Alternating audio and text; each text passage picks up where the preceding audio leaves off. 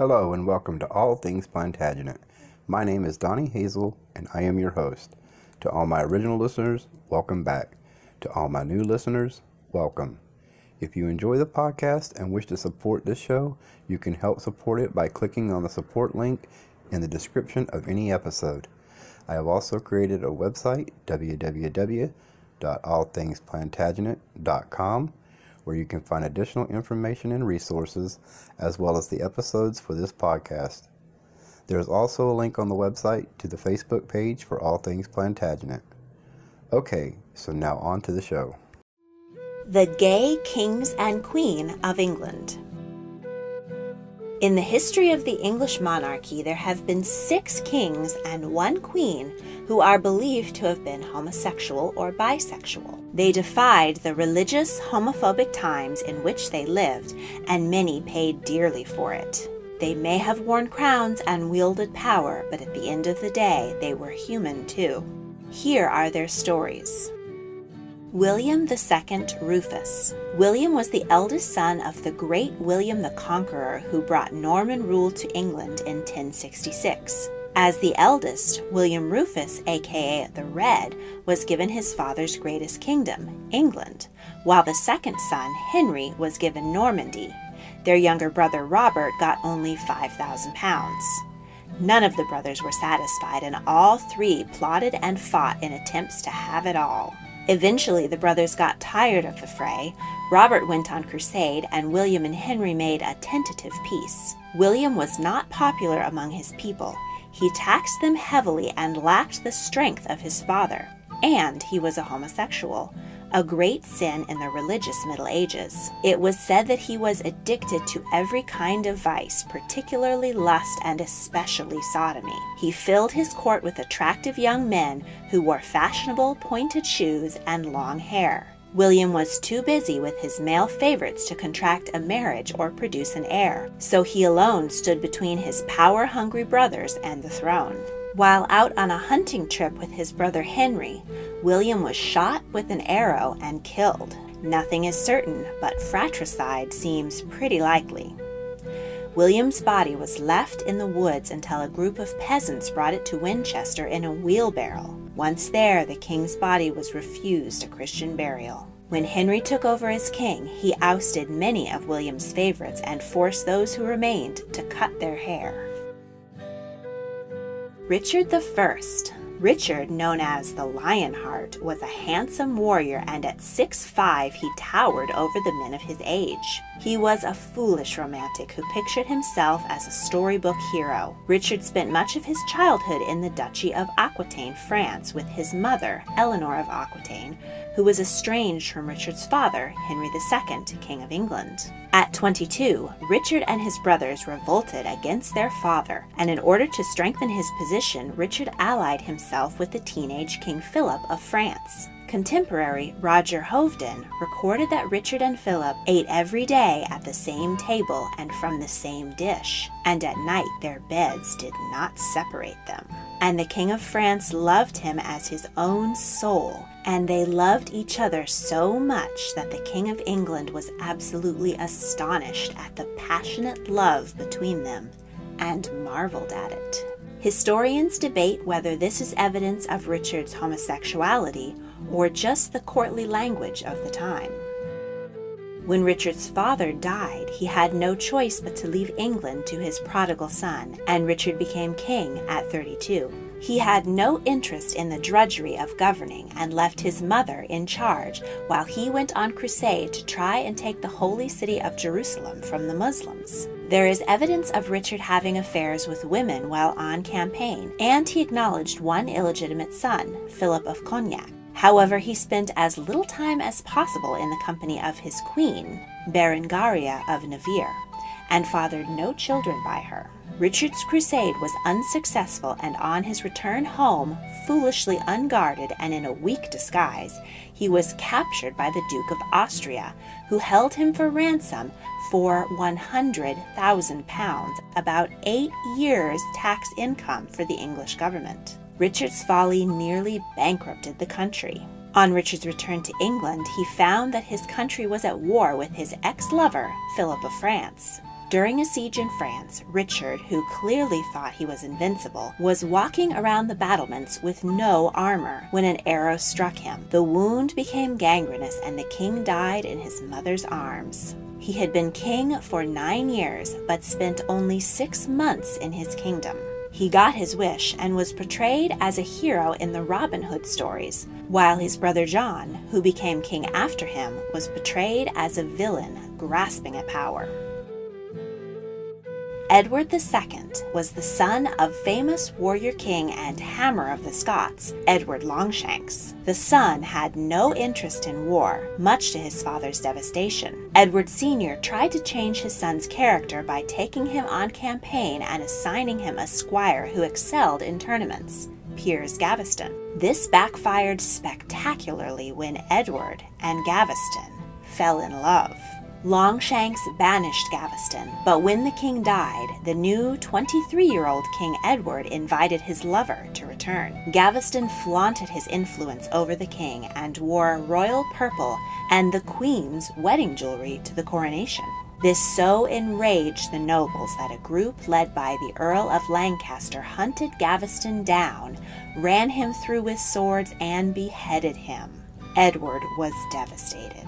This began several years of armed confrontation between Edward's supporters and the Lancasters. Edward also attempted a stand against the new King of Scotland, Robert the Bruce, but lost spectacularly. On top of that, climate change caused a year of devastating famine. Churchmen blamed the country's despair on the king's immorality. Edward allied himself with the powerful Despencer family against the barons who had murdered his lover. It was rumored that Hugh Despencer the Younger was now the king's lover. Lancaster men captured Despencer, hung, drew, and quartered him, and removed and burnt his private parts as punishment for sodomy and heresy. Edward II's hold on the crown was destroyed. His queen, Isabella of France, known as the She-Wolf, raised an army with her lover.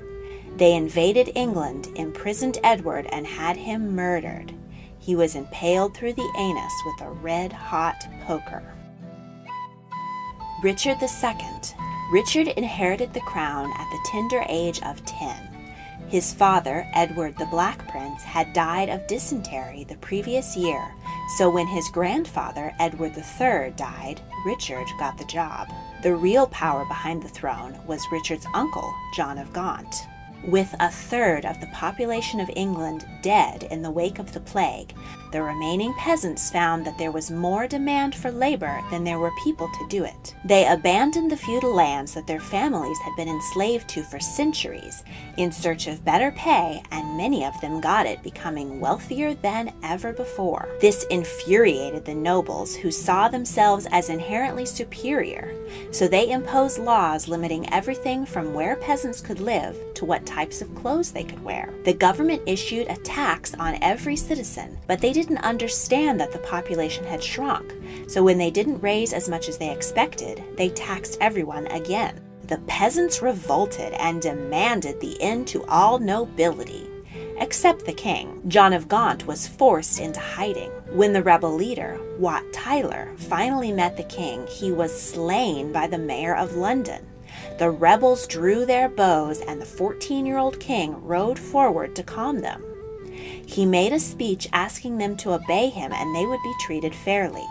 Amazingly, they believed him and dispersed. They shouldn't have trusted the king. After this meeting, the rebel leaders were hunted down and executed.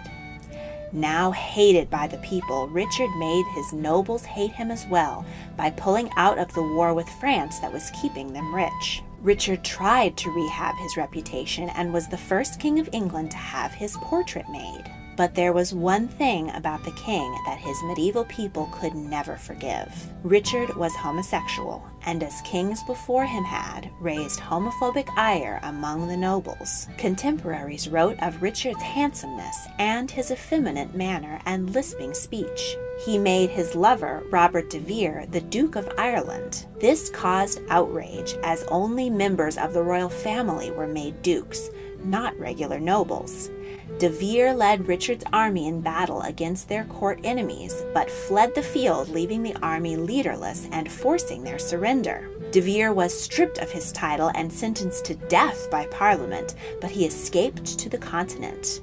He died 3 years later, and King Richard had his body brought back to England. The king ordered the coffin opened, and he kissed his friend's hand and gazed upon his face one last time. The nobles had had enough of their king and plotted to have him removed. He was captured by his cousin, Henry, forced to abdicate, imprisoned, and murdered at 32. James I. When Queen Elizabeth I died childless, her closest relative was James, the son of her cousin, Mary, Queen of Scots, whom Elizabeth had had beheaded. Mary had been imprisoned since James was 1. He didn't really remember her, so no need to let that get in the way of him making nice with Elizabeth and being made her heir. After centuries of English kings trying to beat Scotland into submission, the two kingdoms were finally united under James VI of Scotland, now James I of England and Scotland. James's sexual preferences were apparent from an early age.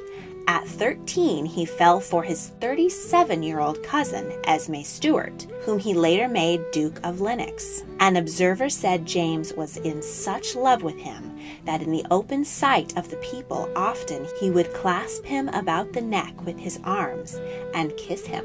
James had been King of Scotland since the age of 1, and when he inherited the throne of England at 36, he was used to Scottish rule where the king was above the law. In England, he bristled with the growing urban middle class who didn't want an absolute monarch. James also hated that in England he had to get permission from Parliament to collect taxes, permission they rarely granted.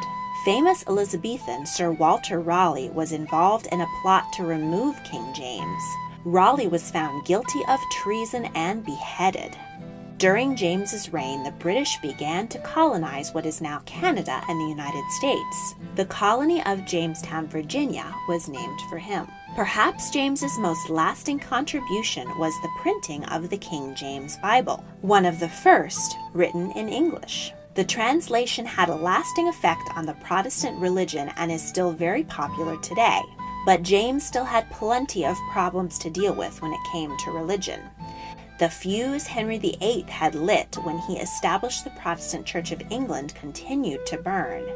There was nearly a massive explosion when a group of Catholic conspirators, led by Guy Fawkes, smuggled barrels of gunpowder under the Houses of Parliament in an attempt to blow up King James and all the MPs. The gunpowder plot was foiled, and this act of attempted terrorism is still remembered each year on the 5th of November, with fireworks and bonfires on which Guy Fawkes is burned in effigy. James had a passionate relationship with his wife, Anne of Denmark, by whom he fathered 8 children. He had affairs with other women as well, but that was expected of a king. It was his male favorites that caused controversy. He was flamboyantly bisexual and had several male lovers, whom he appointed to powerful court positions that were above their abilities. Favorite Robert Carr was convicted of poisoning a court rival. James pardoned him, causing outrage. The king had a secret passageway built, linking his bedroom to that of another favorite, George Villiers, whom he appointed Duke of Buckingham and Lord Admiral. Villiers was an incompetent leader, and Parliament twice attempted to impeach him, but they were blocked by the king. After James died and Villiers no longer had royal protection, he was stabbed to death by a disgruntled army officer. While the king was alive, the word in London was that Elizabeth had been a king, and now they had a queen. Those in the growing and extremely conservative Puritan sect of Protestantism did not approve. In fact, James was a hypocrite. He insisted on harsh punishments for sodomy among his people. James died at 58 after a 21-year reign. His tomb in Westminster Abbey is flanked by 2 of his lovers, George Villiers and Esme Stuart. William III. After a century of squabble over the throne between Protestants and Catholics, the Protestant majority was saddled with a dreaded Catholic king, James II. Parliament wouldn't stand for it, so they invited the Protestant William and Mary to peacefully invade the country and depose James. William was the Prince of Orange and ruled the Dutch. His mother, Mary Stuart, was the daughter of King Charles I. His wife Mary was the daughter of the current king and had a better claim to the throne, but she insisted that her husband be her co-ruler. This suited William fine, as he was not a man to play second fiddle to his wife. Because they were ruling at Parliament's invitation, Parliament finally got to call the shots. No standing army, no raising taxes, no going to war without Parliament's permission, and Parliament got to decide who was monarch. It was called the Glorious Revolution because royal power was redefined, free of bloodshed. King James made a bid to regain the crown from his daughter and son-in-law by raising Catholic troops in Ireland, but his forces were defeated at the Battle of the Boyne. William's victory there made him a hero to the Irish Protestants, who dubbed him King Billy. The orange portion of the Irish flag honors him. William was more interested in his land in the Netherlands and spent much of his time there, so Mary did most of the ruling in England. 5 years into their joint reign, Mary died of smallpox at 32. William deeply mourned his wife's passing, but the pair hadn't had any children, and after her death, rumors of William's homosexuality began to spread. He is believed to have had affairs with 2 Dutch courtiers, Hans Wilhelm Bentinck and Arnold Joost van Keppel, to whom he gave English lands and titles. Keppel, who was 20 years the king's junior, raised particular ire among the English nobility, as he was promoted from page to earl at lightning speed. The next in line to the throne, Queen Mary's sister Anne, had no fear that William would marry and produce an heir. She said, "His heart be not for women, and has been taken by a nobleman." Anne. Like her sister, Anne was married to a Protestant prince, George of Denmark.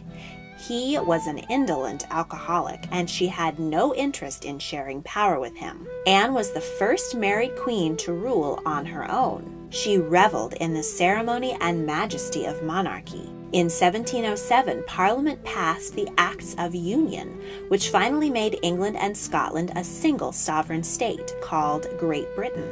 All monarchs from this point on would be known as British rather than English. A combination of the two countries' flags, called the Union Jack, became widely used. As several kings before her had male favorites, Anne had female favorites. The most significant was Sarah Churchill, ancestor of the World War II Prime Minister Winston Churchill. Sarah's husband was a top military commander, and Sarah's close relationship with the Queen made her the second most powerful woman in the country. Sarah was beautiful and charming, while Anne was plain, sickly, and shy. Sarah often used her influence to her advantage and wasn't afraid to disagree with the Queen. The couple were politically opposed. Sarah supported the progressive Whigs and Queen Anne the religious and conservative Tories. Anne grew tired of Sarah's political lectures and attempts to influence policy, particularly in prolonging the war on the continent led by Sarah's husband. Eventually, Anne transferred her affections to another lady-in-waiting, Abigail Marsham, who was young and demure, quite the opposite of Sarah. In the midst of this new relationship, Anne banished her first love from court. Queen Anne must have spent some time with her husband because she had 17 pregnancies. Tragically, most ended in miscarriage or stillbirth. It is believed by medical historians that Anne's numerous pregnancy losses were due to her having Hughes syndrome, which causes the blood to be sticky and thick. This would explain many of Anne's health problems, which confined her to a wheelchair later in life. Sticky blood has a hard time traveling through the veins of an adult, but it is near impossible for it to travel through the tiny veins of a fetus. A now commonplace medication, aspirin, would have thinned Anne's blood and saved her baby's lives. Anne's one great hope, her son, Prince William, died at the age of 11 of smallpox. With no clear heir to take the throne after Anne, it was important that Parliament decide who the next monarch would be. So they passed the Acts of Settlement, which laid down the rules by which the British line of succession is still decided today. The rules were, no Catholic will ever again sit on the throne. Only legitimate children are eligible. Spouses of the monarch are not eligible, and male primogeniture, or sons would outrank daughters in the succession.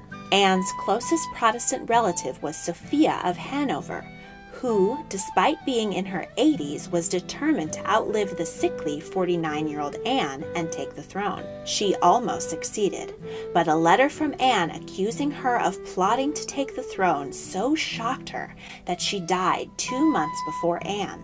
The crown went to Sophia's son, George, and a new German dynasty stepped onto the British stage. It is tragic that these rulers and many more common people faced discrimination and violence for who they loved. Hopefully, any future LGBTQ monarchs or members of the royal family will be met with acceptance in more enlightened times. If you enjoyed this video, please consider supporting me on Patreon and help me make more fascinating videos. Patrons get cool perks like exclusive content, mentions in videos, and can even request video topics. A link to my Patreon is in the description. Thank you for watching. In Greco-Roman times, homosexuality had nowhere near the stigma that it does now, or even half a century ago. The Greeks seemed to view it much more favorably. Homosexuality lovers' relationships were parallel in some ways to ancient heterosexual lover relationships, but they exhibited a number of differences. They were prominent throughout ancient history, not just at a few points, and often constituted the same-sex equivalent of marriage. Even though it's less recorded into Roman and early medieval ages, it still seems to be acceptable in society, and yet scholars like Ruth Karras hardly mention homosexuality, like in her book From Boys to Men, which focuses on male masculinity in the later and high Middle Ages. How could something as big and important as male homosexuality not be mentioned in her book on masculinity? There must have been a cultural norm that separated the early and later Middle Ages to make homosexuality less of a talked-about subject. We see at the Third Lateran Council, a Catholic Church seemed sodomy and sin, and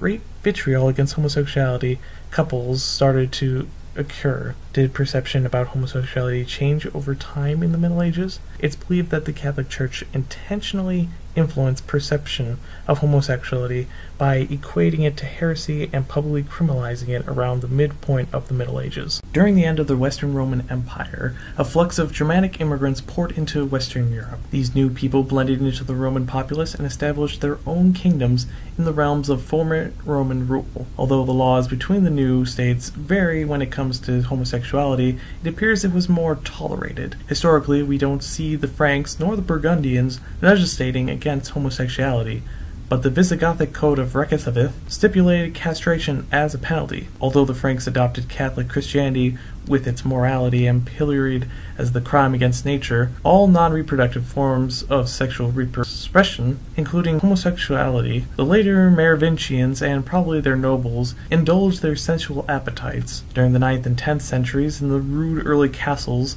knights and squires, often sleeping on pallets in the same room and depending on one another for survival, must have formed erotic attachments, a trope of situational homosexuality known to armies. Homosexuality was even seen all the way up in monarchies, as with crusading King Richard the Lionheart, or Richard I. He was known to have developed a passionate attachment as a young man to Philip, the young king of France. Chronicler Roger of Hoveden recorded it this way: Richard, Duke of Aquitaine, son of King of England, remained with Philip the King of France, who so honored him for so long that they ate every day at the same table and from the same dish, and at night their beds did not separate. When it comes to the early Catholic Church, homosexuality was considered a sin, yet wasn't persecuted against with nearly the same zeal as one might expect. In time, penitentials, the priests' confessional handbooks that described the required atonements for sexual offenses, started including references to married sodomites. Lesbian sex, even for married women, was not a major sin, and was generally classified under masturbation. However, due to the strict requirements and prolonged procedures for marriage, young men did resort to the services of prostitutes, and a number of them still pursued sexual satisfaction through intercourse with other men, rather than prostitute or both. The Loire poets, a group of poets who lived alongside the Loire River in the late 11th and early 12th centuries, included Marbod of Rennes, Baradi of Beaugolais, and several anonymous clerics, wrote mostly about their love of boys, but some of them also mentioned pursuing both boys and girls, or both men and women.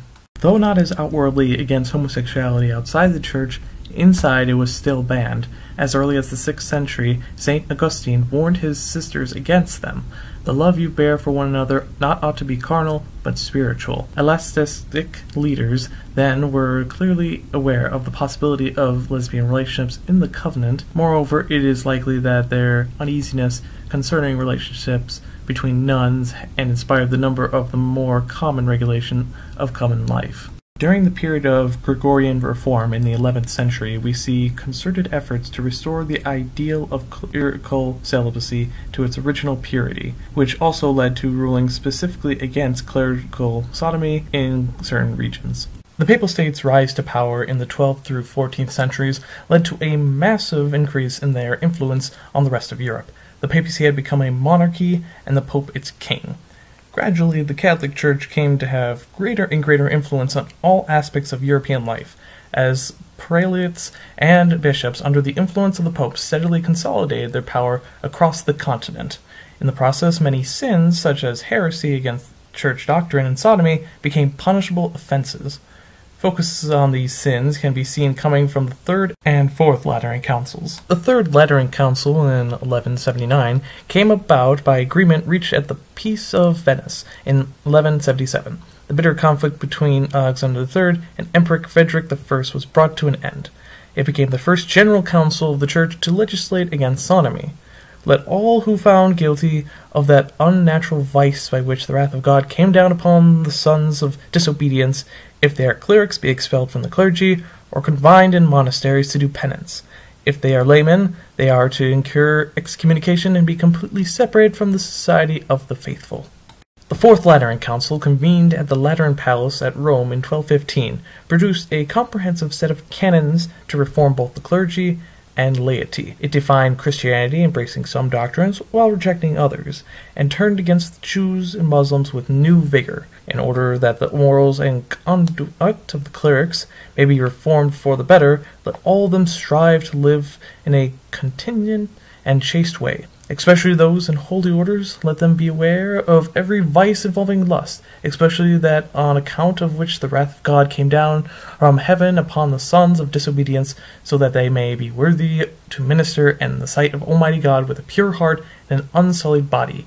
Lest the ease of receiving pardon prove insensitive to sin, we decree that those who are caught giving way to the vice of inconsistence are to be punished according to canonical sanctions, in proportion to the seriousness of their sins. After the rulings of the Third and Fourth Lateran Councils convened, we see a big spike in anti-sodomy across Europe. Clates writes, from the 12th century on, outsiders came under increasing verbal and physical attacks from churchmen, allied secular authorities, and particularly in the case of Jews, from the lower strata of the population. The outsiders being Jews, Muslims, and practitioners of sodomy, and anyone the church didn't approve of. Opposition to sodomy and similar practices were so harsh that any possible lacking in punishment of such behavior was frowned upon. In the Middle Ages and at the beginning of the early modern period, religious and civil authorities in cities like in Tuscany tried to stamp out widespread practices of so-called age-based homosexuality. Venice, Lucca, and Florence created such courts to deal with the offenders.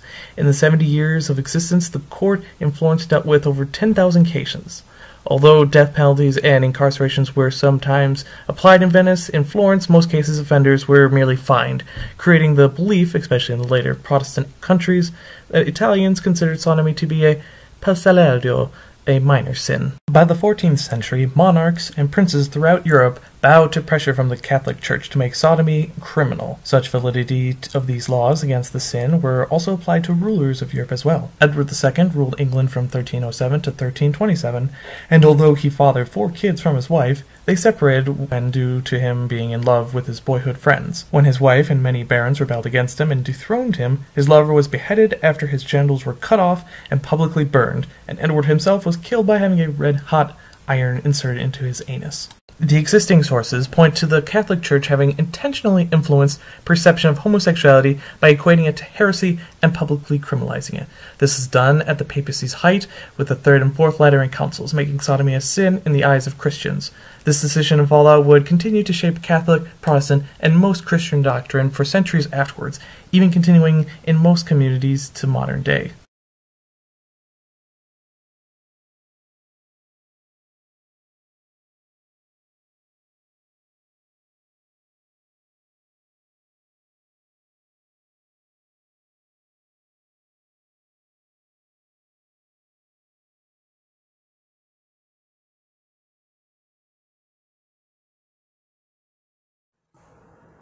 Thank you for listening to this episode of All Things Plantagenet. Remember, we also have a website, www.allthingsplantagenet.com, where you can find additional information and resources, as well as the other episodes. Thank you for listening, and have a great day.